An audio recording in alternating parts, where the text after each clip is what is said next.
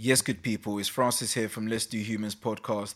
This is just a quick announcement just to encourage everybody here that's listening to our podcast right now, just to ensure that you subscribe and you follow us on all of the various platforms out there that produce podcasts, that's subscribing to us on YouTube, following us on iTunes and Spotify. Follow us, make sure that you share our content and continue your support. That'll be greatly appreciated. That's Let's Do Humans, LETSDOHUMANS. Let's Do Humans, one word. Appreciate all of your support. Stay blessed, good people. I can't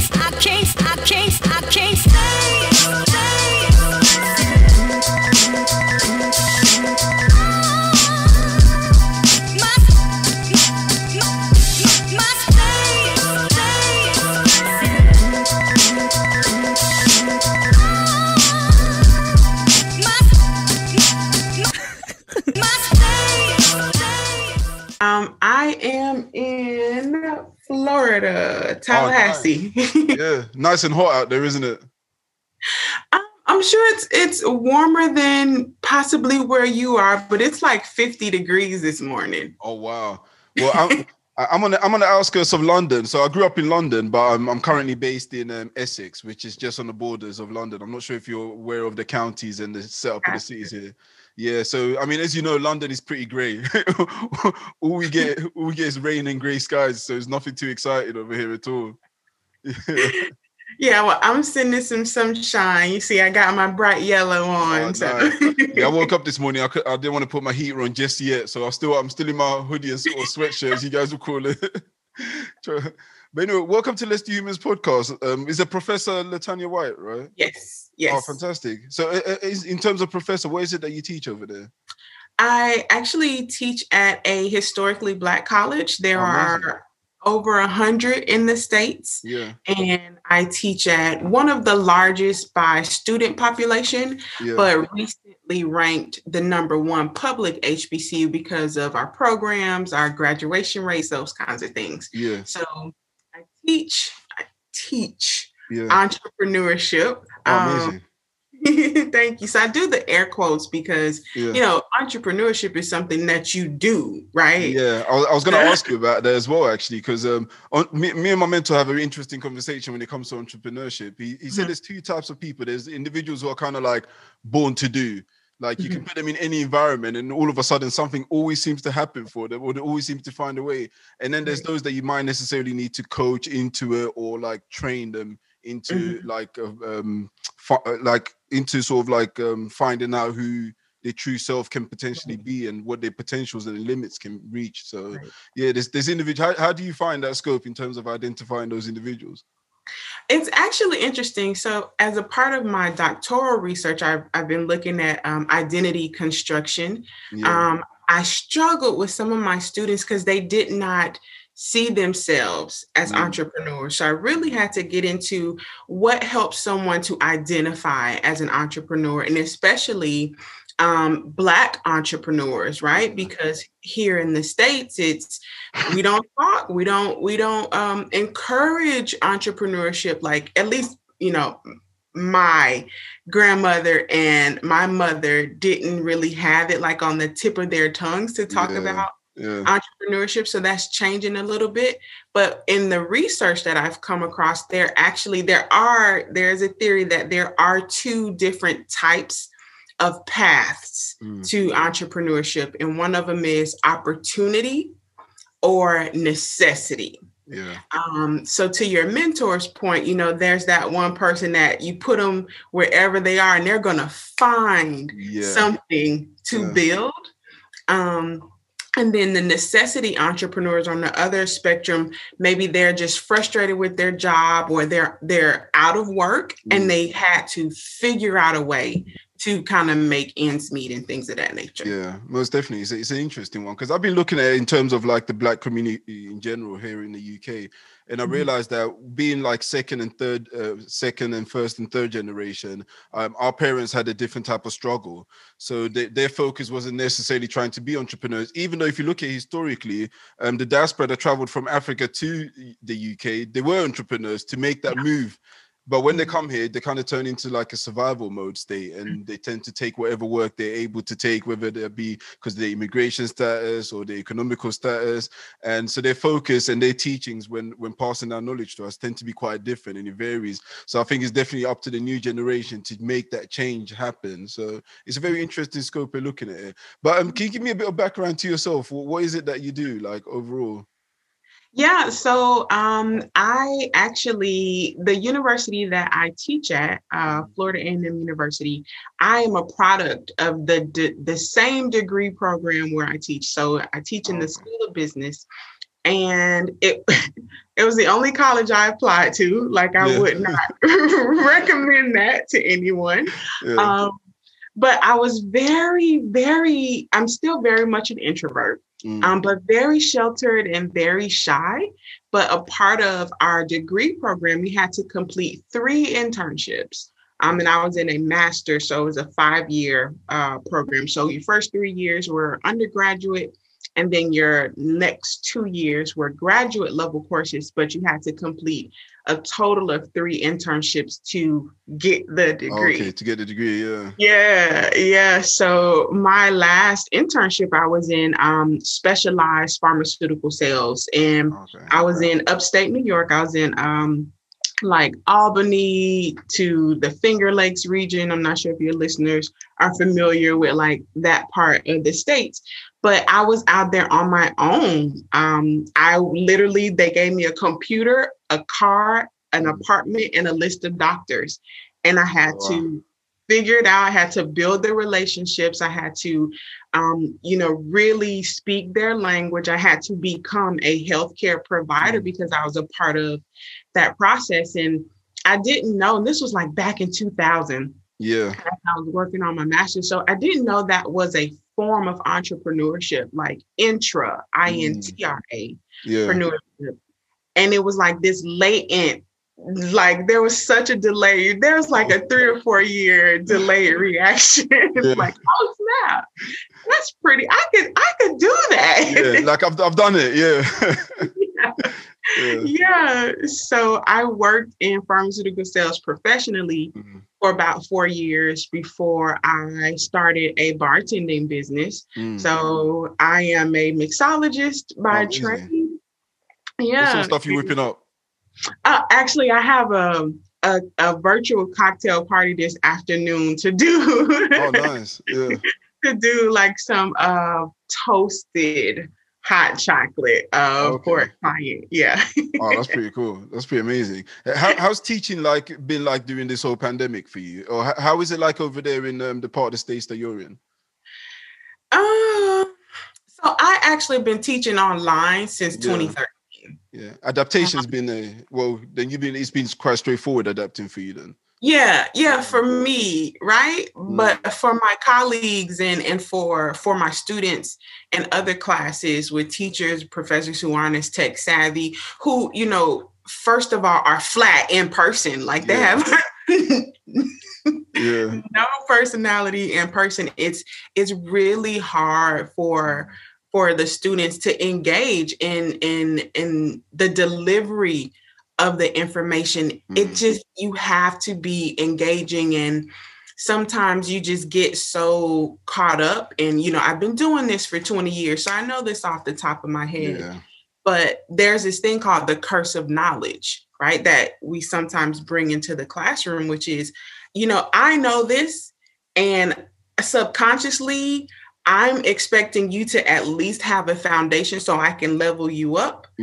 But I have to, there's sometimes you just have to remediate the student. Like, you have to get them to where you need them to be to start. And we take that for granted a lot of the times. Most definitely. It's been a tricky period. I think there's individuals who've been able to adapt fantastically well. And obviously, like yourself, you were already online anyway, so the adaptation process has been fairly smooth. Like even me, for instance, with the podcasting and everything else that I do, it was usually face to face. It's usually at home on my couch, recording with people, networking with various individuals, whether in business, science, because a lot of my topics vary, and the groups that I kind of engage with vary across the board. And I prefer the human contact. It's just the type of person I am. I prefer being face to face. But when they hit, I quickly had to adapt because one, my audience wanted the product, and two, I had to find a way of delivering it. So I went online, and initially I didn't enjoy going online, but then I found another avenue happening, which is something I'm experiencing right now with you, is talking to people across the board.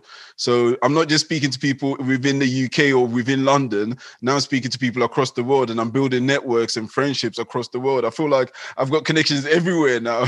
So there's been a massive silver lining. I'm being invited to all sorts of things once everything kind of calms down. So sometimes there is that fear of the new, and that's something which entrepreneurs like really need to pick up on. And my mentor always mentions as well, it's like the fear of the new. Don't be afraid of the new, because there's always like new opportunities that are appealing. People are like, oh no, I'm not sure about this, I'm not sure about that. So how do you navigate that in terms of like finding new opportunities in times of like unrest? Yeah, that's a great question, and really, really great perspective to, be able to pull out the silver lining. There is a book, there are actually a couple of books that really have situated my perspective on being able to adapt and being responsive. The first one is Blue Ocean Strategy. Okay. And of course, I don't have a copy nearby. Yeah. I'm gonna write that down. Every time I'm a bookworm, so every time I get recommended, I'm always getting pen and paper. I'll tell you the story behind that. Actually, what's the name of the book? Blue Ocean Strategy. Blue Ocean Strategy. Okay. Yeah. And it's such a great book. It actually profiles a movie theater. I don't know the name of the movie theater, but it profiles a movie theater like chain in the UK. And so what this chain was doing, they were really kind of scrubbing the data and looking at who are our consumers and what are the characteristics of our consumers. And so they found that the majority of the consumers were married couples with kids.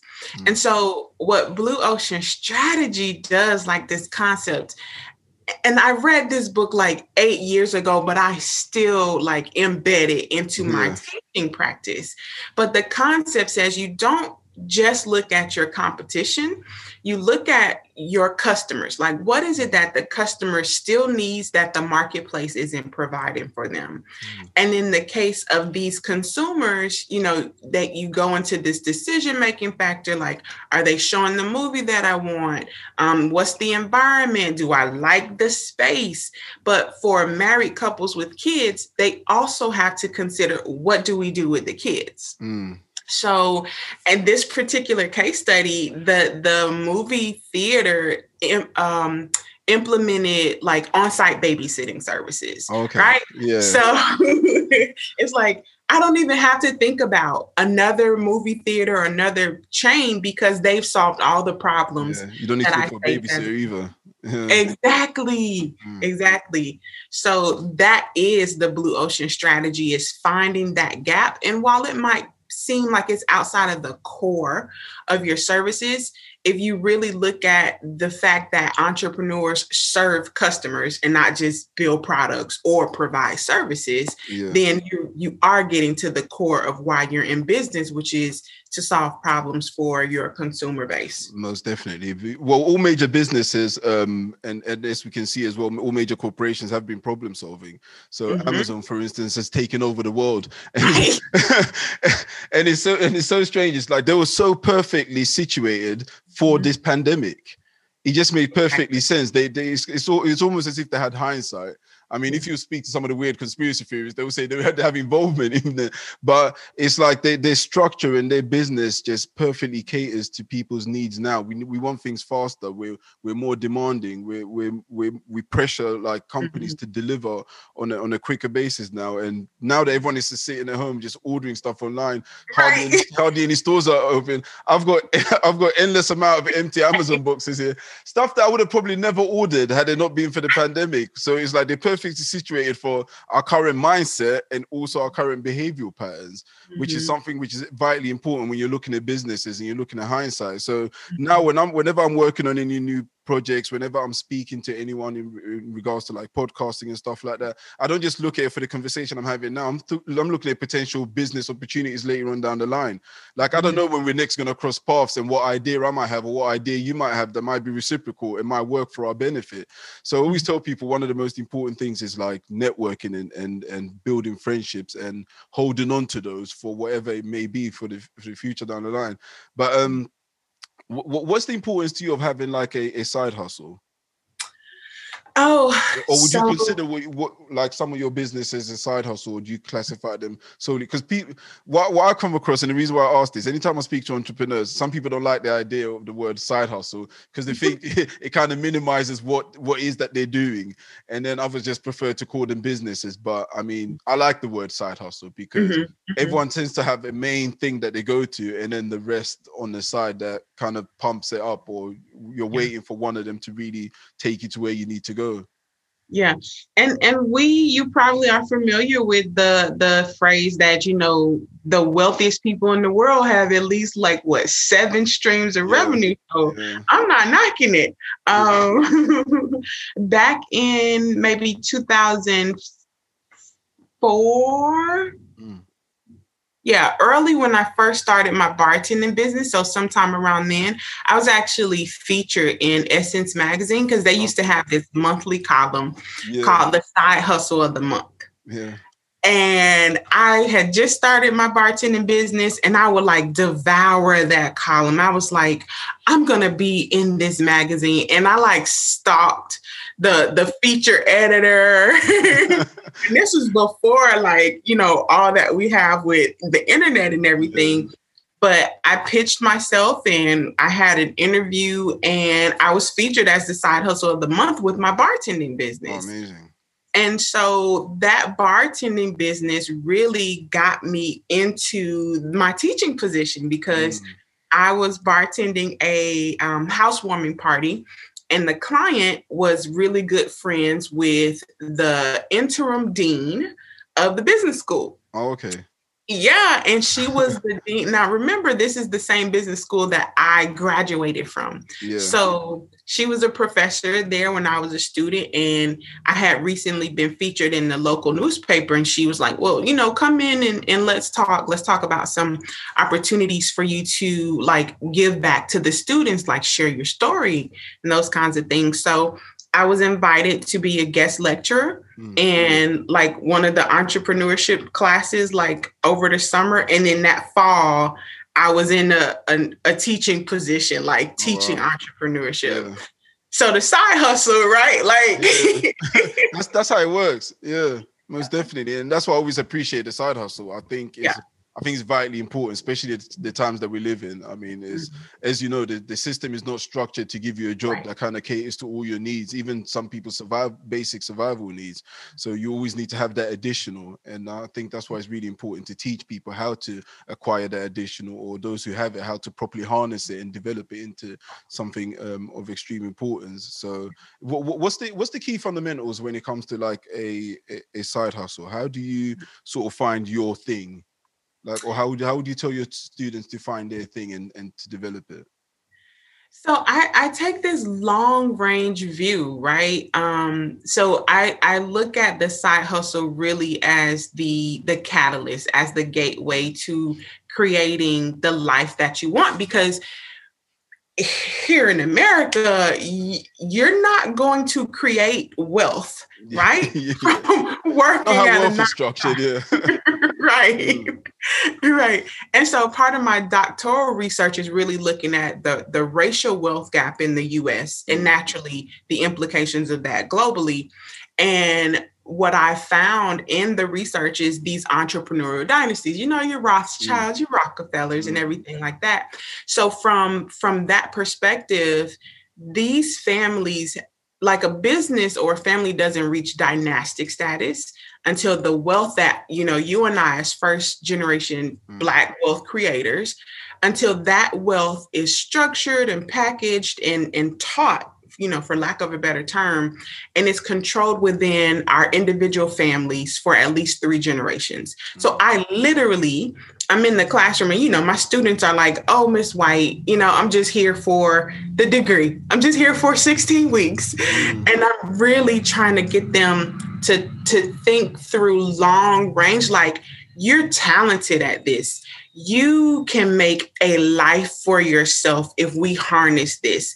How would you want your life to look 20 years from now? And how do we use this side hustle, this talent, this passion to create that life, 20 years from now? So that's the view, like, that's the perspective that I bring into, like, my coaching and my teaching and everything. But the fundamentals of it, like, I've kind of boiled it down over the past 11 years to like a 7-step process. Yeah. And so that really starts with the foundation of who you are as an entrepreneur, who you are as a first generation Black wealth creator, and these different facets of your identity. Because if you're going to do this, then who you are is going to show up in your brand. And then that brand promise, like, that's what people are paying you for, because you said, like, now you have to all over your website that you can solve this problem for me. So you're making a promise to me as a consumer. And so if you aren't really in touch with who you are, how you're showing up, how you want to be received, then your messages get so mixed up.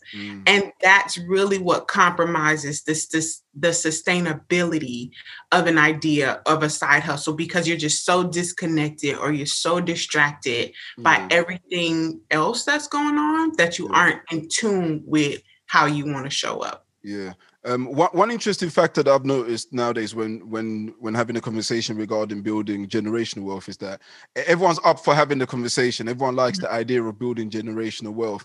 But I also find one of the struggles, in particular with our generation, is delayed gratification, because and that's in relations to like social media, is relations to how our various industries, whether it be music, movies, and the glamour industry, everything is now. And when you look at history, because I love history and I love like evolutionary biology and psychology and all that stuff. When you look at history, it takes a lot to get to a particular point. So for instance, us two being here, if you look at the brutality of history, there's a lot of blood, there's a lot of bloodshed, there's a lot of death, there's a lot of wars, there's a lot of like sacrifices for us to just be us two now sitting here talking to each other over here. And in particular, when you look at the Black race, we know all the other additionals that we've been through, slavery, oppression, it's a lot. So whenever I speak to people in regards to like generational, I'm like, look at it this way. You're actually building something that you might not potentially benefit from. And that's the God's honest truth about it. And that's something that is, as harsh as it sounds, you're going to have to come to terms with it, that if you really believe in building a generational wealth, you have to look at your kids, your grandkids, your great-grandkids.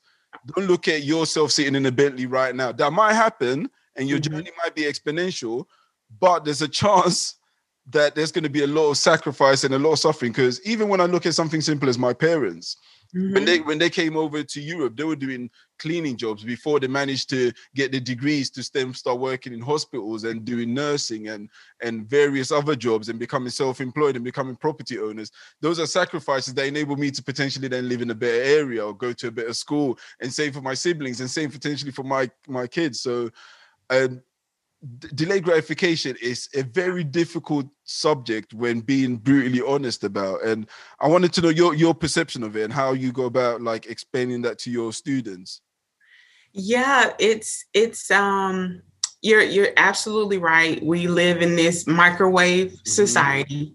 And could you imagine being a Generation Z student and someone talking to you about a 40-year plan? Like, what? I want to be 20 in a mansion.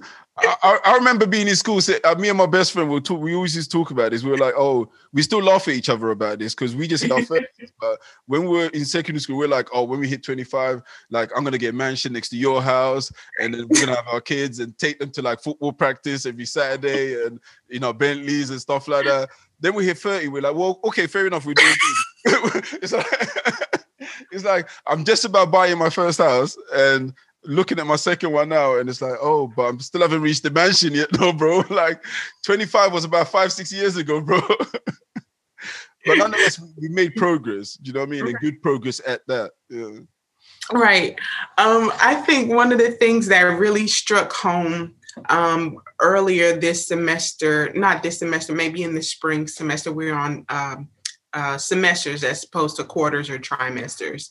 But I was just getting into the data about the racial wealth gap. And there is, I want to say, it may not be the Institute of Policy Studies. I have to send you the source. I'll definitely read it.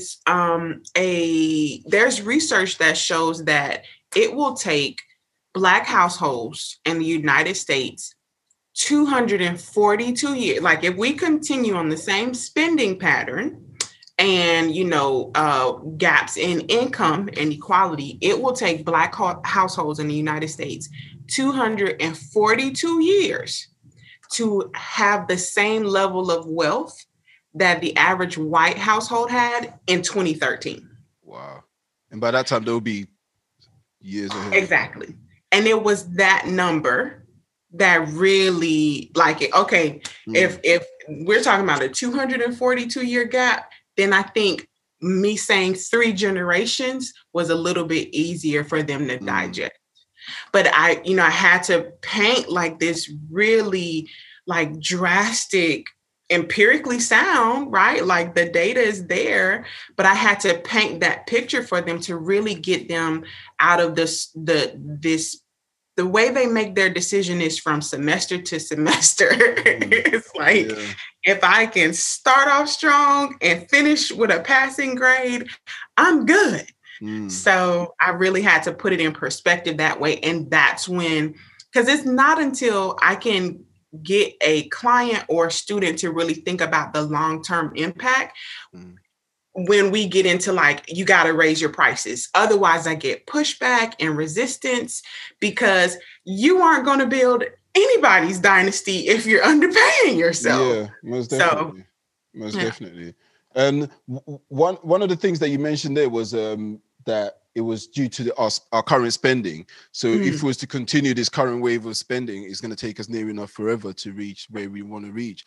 But how do we change that? Because everyone understands the power of the black dollar or the black pound, for instance, and we understand where it goes and some of the non-beneficial places that it goes in terms of like our expenditure. It's ridiculous. A lot of it goes towards like luxuries. A lot of it goes towards like takeaway stores that not necessarily belong to the community. How do we continuously keep like hammering that in and getting some action out of the stats that are clearly available to us?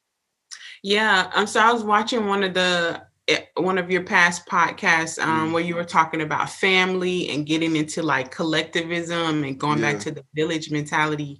One thing and I've just been turning this over and over for years, even before I started my research on the racial wealth gap and entrepreneurial dynasties, like the percentage of affluent African Americans is not enough. Like there are not enough African Americans in the US that make money, right? That can have an impact where the masses are. Like we literally have to go into the under-resourced communities and we have to talk to those kids. We have to talk to those parents. We have to get teachers, right, that are from those communities, because the teachers that teach in these underprivileged areas, under-resourced areas, they're there because they can get like some of their student loans and stuff can be. So they love the kids, like they love teaching, but that's not to say that you're committed to this community. Like we need you committed to these streets, right? In this neighborhood, in this block, and that's what it's going to take. It's going to take like a real grassroots effort to go into those community, into the projects, right? And the other part of that is it's going to be hard to do because who the fuck are you rolling up in here? Telling me, yeah. So it's going to take, bravery on the side of those of us who are willing to go back to like the neighborhoods that our parents grew up in. But it's also going to take, a lot of trust from the people in those communities to say, I really just want us all to do better. And I know like that's going to be a struggle. Like I grew up in Miami, like I said, very sheltered, right? But just around the corner from where I live, gunshots all the time, like they don't want to hear me or see me coming in through there talking about let's not spend money on a PS5. They got other issues at hand.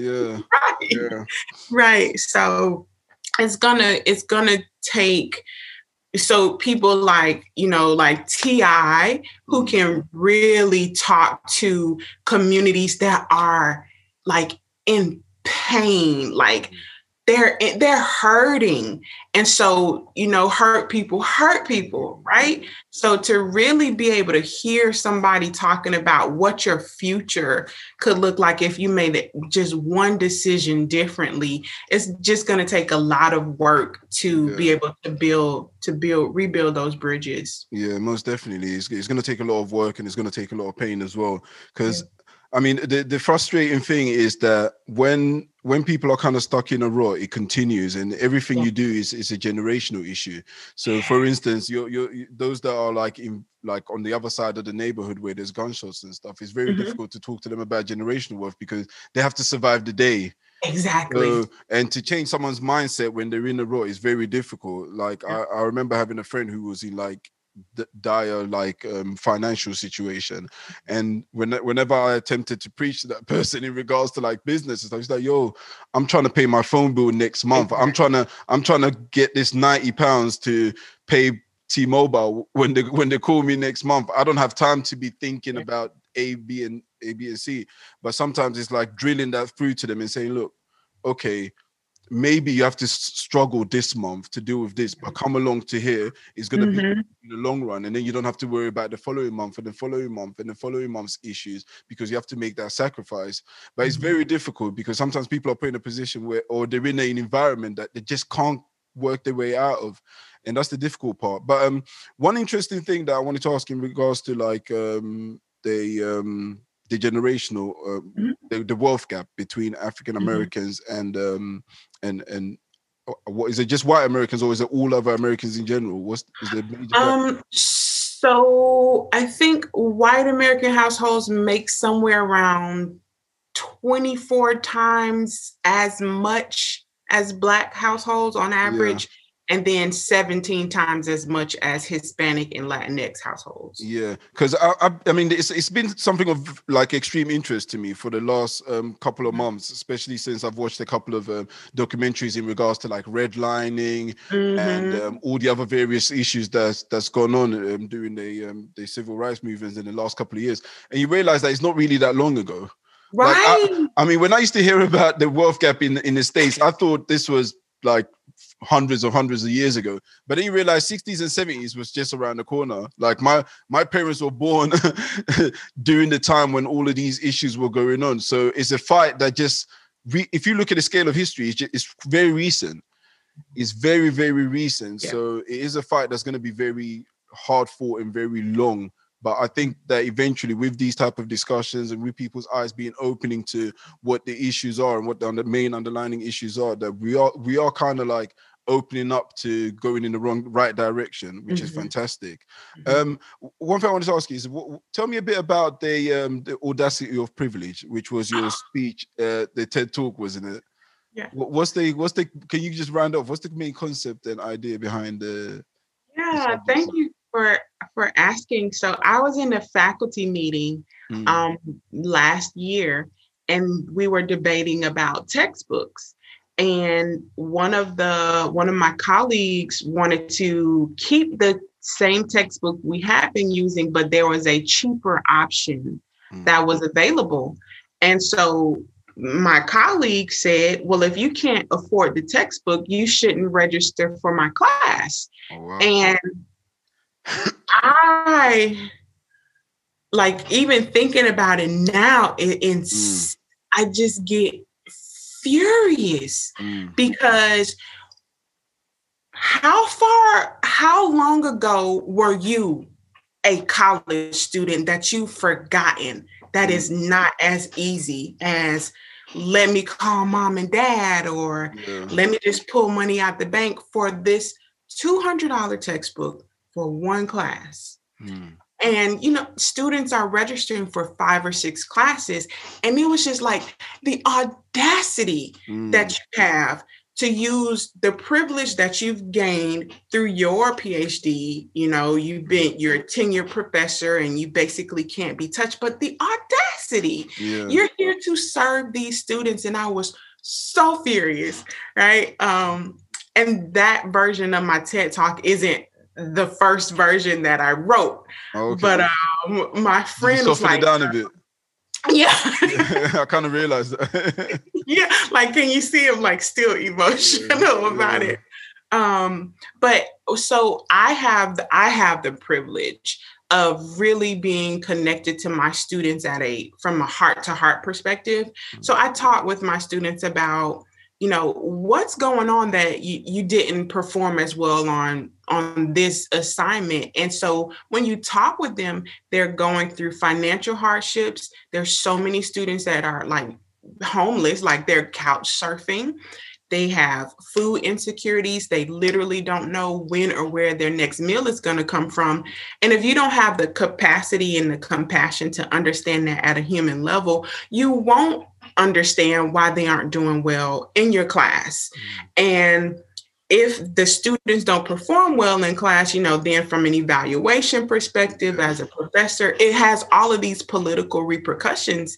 But I was like, there is no way that you're going to assess how well I do as a professor because my student is food insecure. Like, I'm more concerned about making sure that they get healthy, nutritious meals, because otherwise it's a waste of their time and money to try to come to this class and they're just going to fail.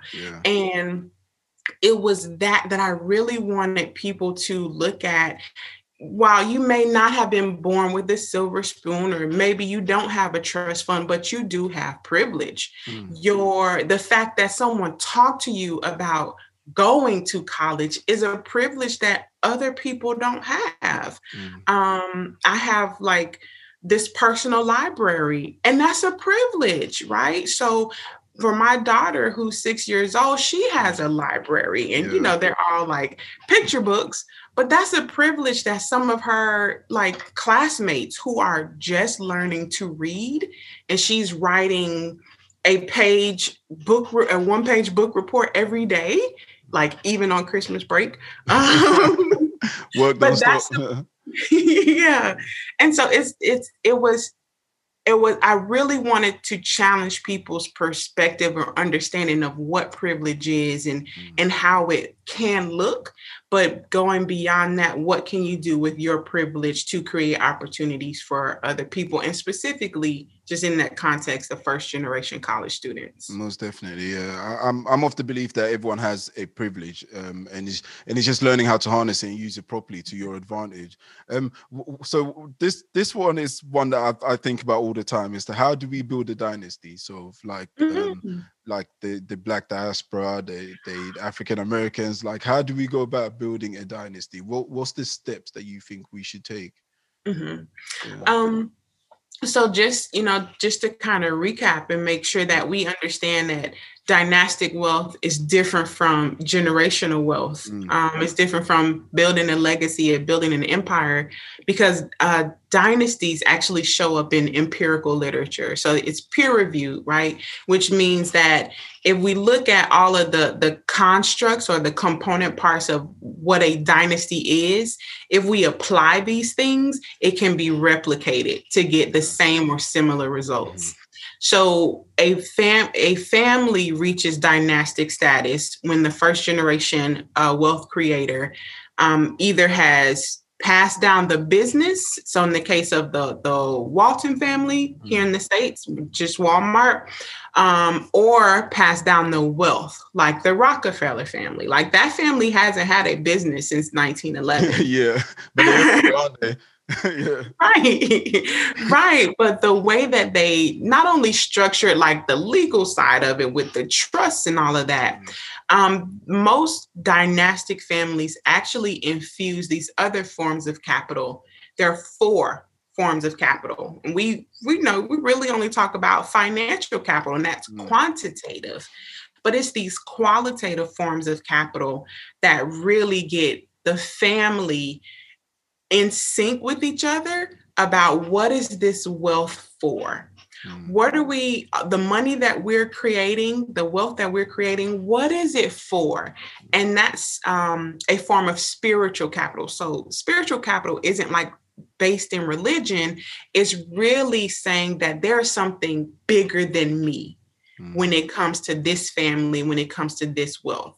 So even within my own identity as mom this or, Latanya that, I know that I'm not going to make a decision that's going to compromise the vision that we as a family have established and that we perpetuate.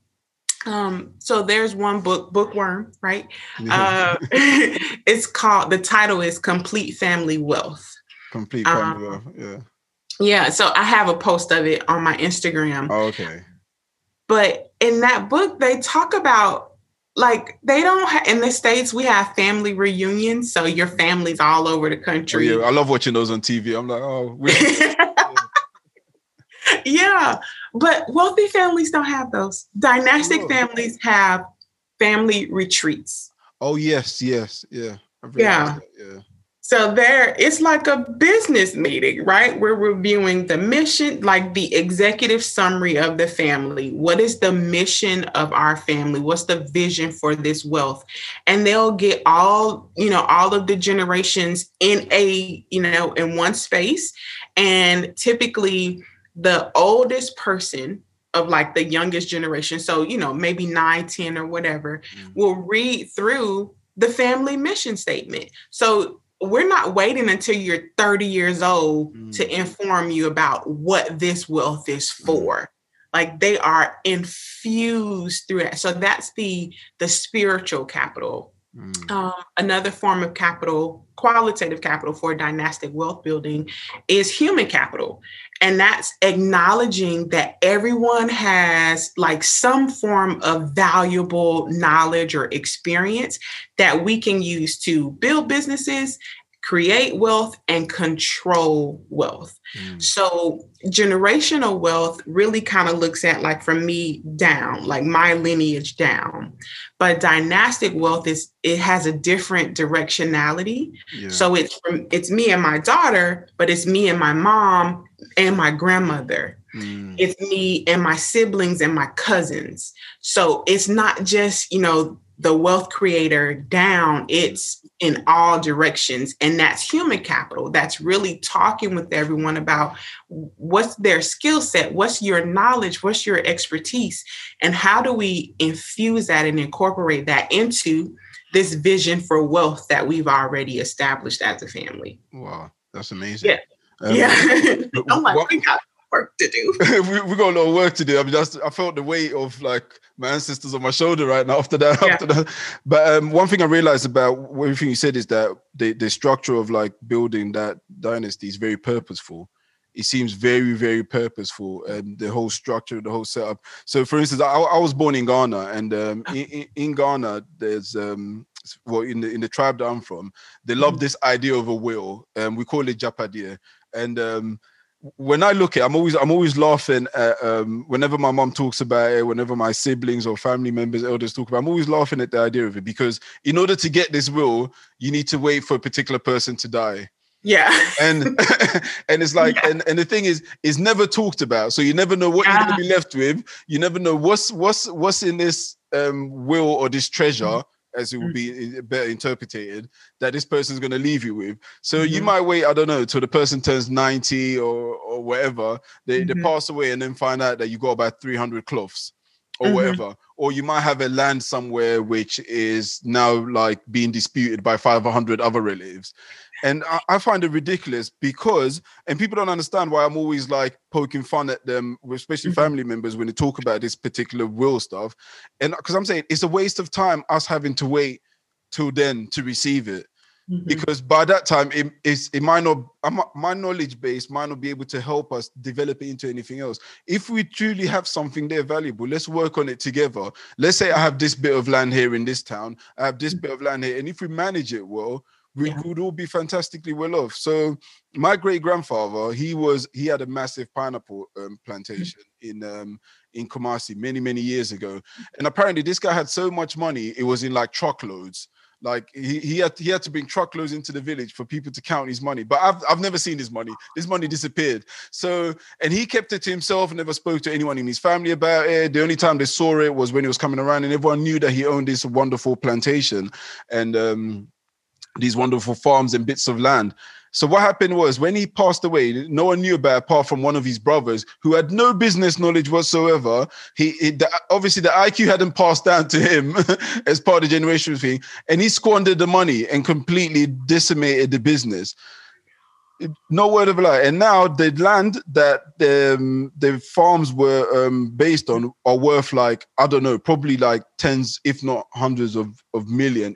Had it still been in our family lineage, and that would have been something that would have been passed on and we could have harnessed and would have been continued. So that's why when you were talking about that, having those purposeful retreats and actively discussing them and talking to the younger generation about it and blending the family into the business, it's essential, and it's something that we need to look at further instead of holding on and waiting for someone to pass away for us to take on something that's going to be disputed and end up being, I don't know, completely useless at the time. Yeah. Wow. And there's so many stories like that, especially in families, people of the diaspora, like so many stories like that. And, global economies have been built through literally the blood, sweat, and tears of our ancestors. And we have so much work to do to reclaim it and to reestablish it. So, I mean, I appreciate you giving me the opportunity to talk about it and to mention it. Like, I get really, really emotional. Yeah, but yeah, that's interesting. But the privilege of it is we have the opportunity to change the narrative. Yeah.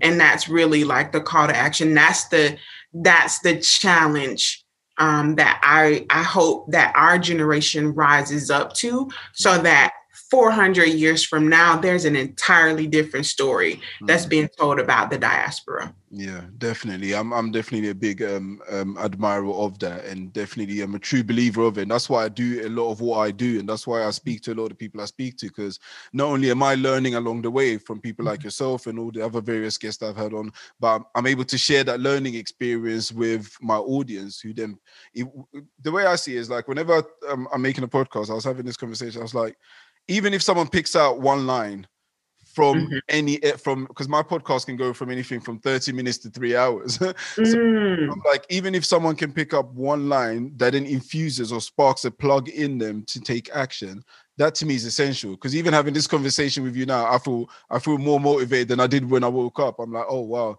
we do actually have a lot of work to do. We have a lot to consider. And every time I have those conversations, it reaffirms that and re-sparks the engine. And that's why it's important for people like yourself to continuously spread the word that you're doing. Because I checked out your socials and you're constantly putting out like extremely valuable information. And I think your website as well and everything else has like great content in it that can spark change and help people like move on to the next step. Can you tell my audience a bit about some of the work that you're doing currently? Like, so some of the stuff that's on your socials and your website and so forth. Yeah, for sure. Thank you for that. So I have where I am now is really, really focusing on building Black dynasties. But of course, that's 3 generations from now. So what I want to make sure to, as it relates to going back to our earlier conversation about the microwave society, right, is really empowering Black entrepreneurs to take the first step. A lot of times we have this this negative self-talk, and it's like all clouded in doubt and fear and insecurity.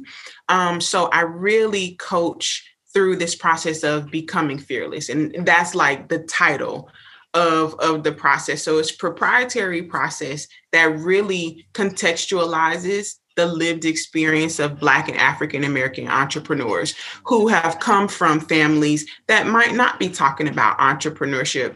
You know, you're probably the first entrepreneur in your family, and they probably look at you crazy, right? You might feel isolated. You don't have the community that some of our counterparts in other races have. So I really focus on becoming fearless for this ultimate goal of building dynastic wealth.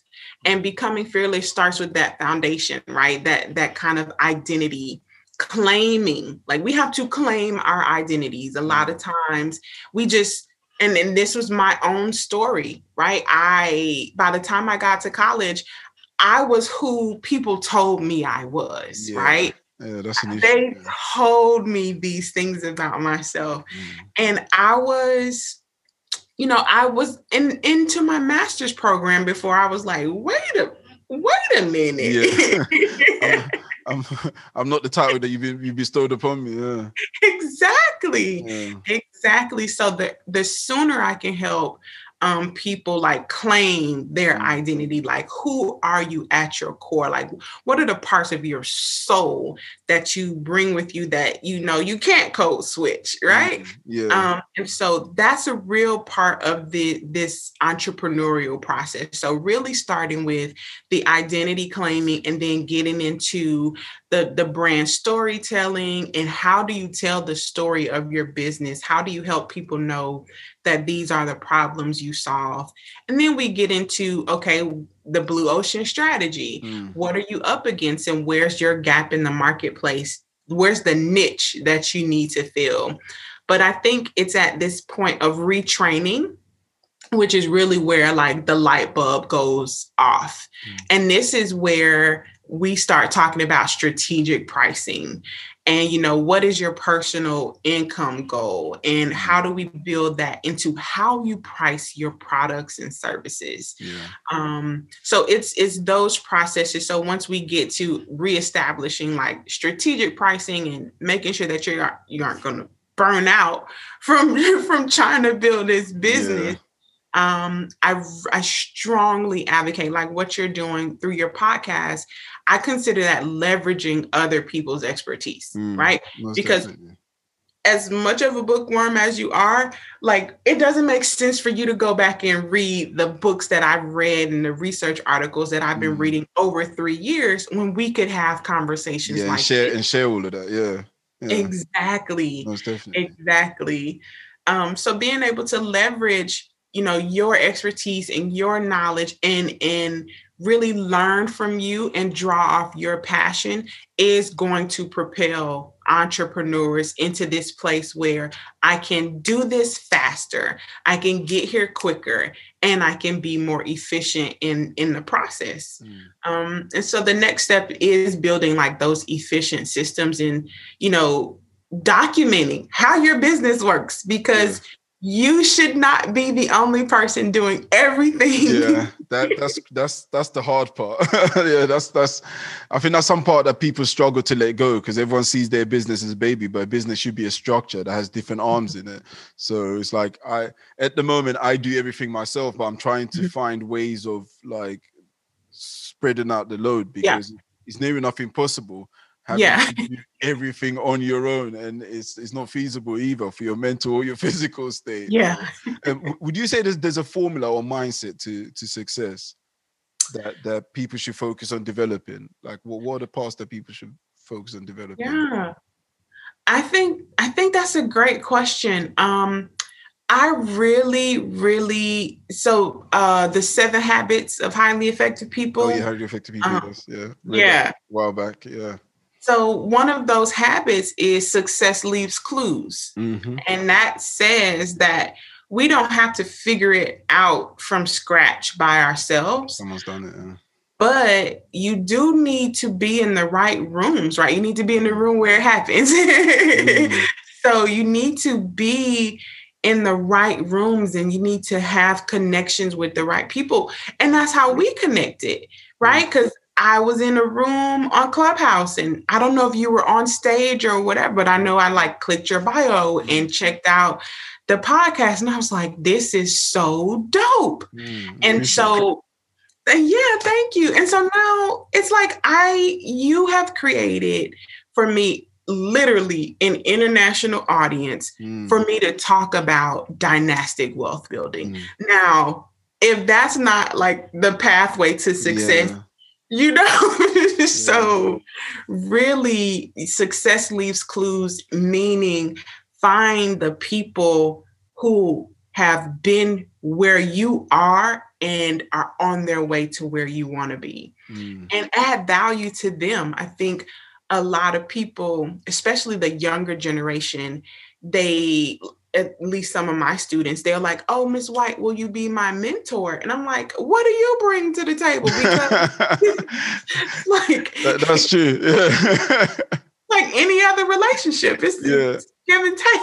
Yeah, I remember when me and my friend first found our mentor, people were like, oh, how do you find him? Like, well, we're in his house every weekend cold calling property owners. It's like we're doing something in exchange for it. We're actually putting in the work. You don't just knock at someone's door and be like, oh yeah, can you show me how you made your money? It's like they've got their lives to live. So what are you really offering them? We're really there making calls and, hi, is your property available for sale? Or like, I mean, because he's a property guy. So you're giving something back. And obviously I was giving my interpersonal skills, my ability to speak to various people and demographics over the phone and be able to engage them and keep them on there long enough to get a yes or no or have the phone cut off for me. But I'm able to do that. That's one of my skills that I was leveraging. So definitely people always have to consider what they have to bring to the table. Don't just always assume that, because people are always under the assumption that, oh, they don't want to mess with me, they don't want to holler at me. But at the same time, people are busy, people got stuff going on, and you have to bring something to them in order for get their attention in the first place. So one of the interesting things I've come across when speaking to many business personnel and successful people is they're very conscientious. So they're people that they start something and they want to do it very well and they want to see it through. Like that's one of the things that I've really thoroughly noticed about them. They're like, whenever I listen to their stories, whether it be on the podcast or off the podcast, when we're speaking other days after, once we develop a friendship or relationship, or whatever, is that they're very, very, very conscientious. They know what they're doing. And they'll see every job through. Like nothing ever gets left lagging or nothing is ever half-hearted. If they believe in something and they started it, they'll make sure that they finish it. And that's one of the key things I always tell people. I'm like, look, if you start something and you believe in it, finish it. Don't just give up next week thinking, I didn't make $1 million this week, you know? It's like you're getting blindsided by all these ads that you're seeing on YouTube and on Instagram about a 17-year-old kid made $1 million by applying to or clicking on this button. Yeah, you potentially can make $1 million from this ad, but it requires a lot more work than the 30-second ad that you just viewed, because that 30-second ad will tell you clicked on 2 buttons and made $1 million. No, it just doesn't work that way all the time. And there are rare occasions where it happens, because I know of someone who just by luck they joined something and one thing led to another and all of a sudden boom. But I only know one person that's happened to, whilst these ads will tell you it happens to every single person that clicks on these. So the work is required, and that's very, very important. But I really appreciate you coming on the podcast, and we're definitely going to catch up again. We're definitely going to catch up again and continue our conversation in regards to like the dynasty. So what I always like to tell my guests is that the first episode is just me getting to know them, but sometimes it leads into really, really valuable conversations like the ones I think we've had here today. And then obviously next time we engage, will be like tackling specific topics and specific ideas that people come back to me on, because I get a lot of emails. I realize that my guests tend to be of the older range, so they will thoroughly send me real deep emails asking various questions. I'm like, look, I'll get the guest on again, and then we're going to delve into it a bit deeper. I'm going to do my side of the research, because I don't just like speaking just for the sake of speaking. I like speaking from a place of like, even if I'm going to be able to understand the questions that I'm going to ask my guest, or at least delve a bit deeper and make a bit more like an informed argument in relations to the various topics. That's what I like to do, because I think there's a lot of people just speaking nowadays, because the platforms are there, they're easily accessible, and you can just speak wherever it is that you want to. You can just say whatever the hell you want to say, and it is what it is. But I think there's too many distractions, and I'm trying to veer away from that as much as people are trying to push me into distractions, because I get a lot of calls. People are, oh, you know what, I like your communication, I like this and that, do you want to do this? And it's very like clickbaity stuff, and I'm like, I'm going to stick to my morals. I'm going to stick to my mission and my aim of why I'm doing this, because I know at the end of the day that's what's going to pay off. So I don't want to veer off into another end. But what else you got planned for the rest of your day?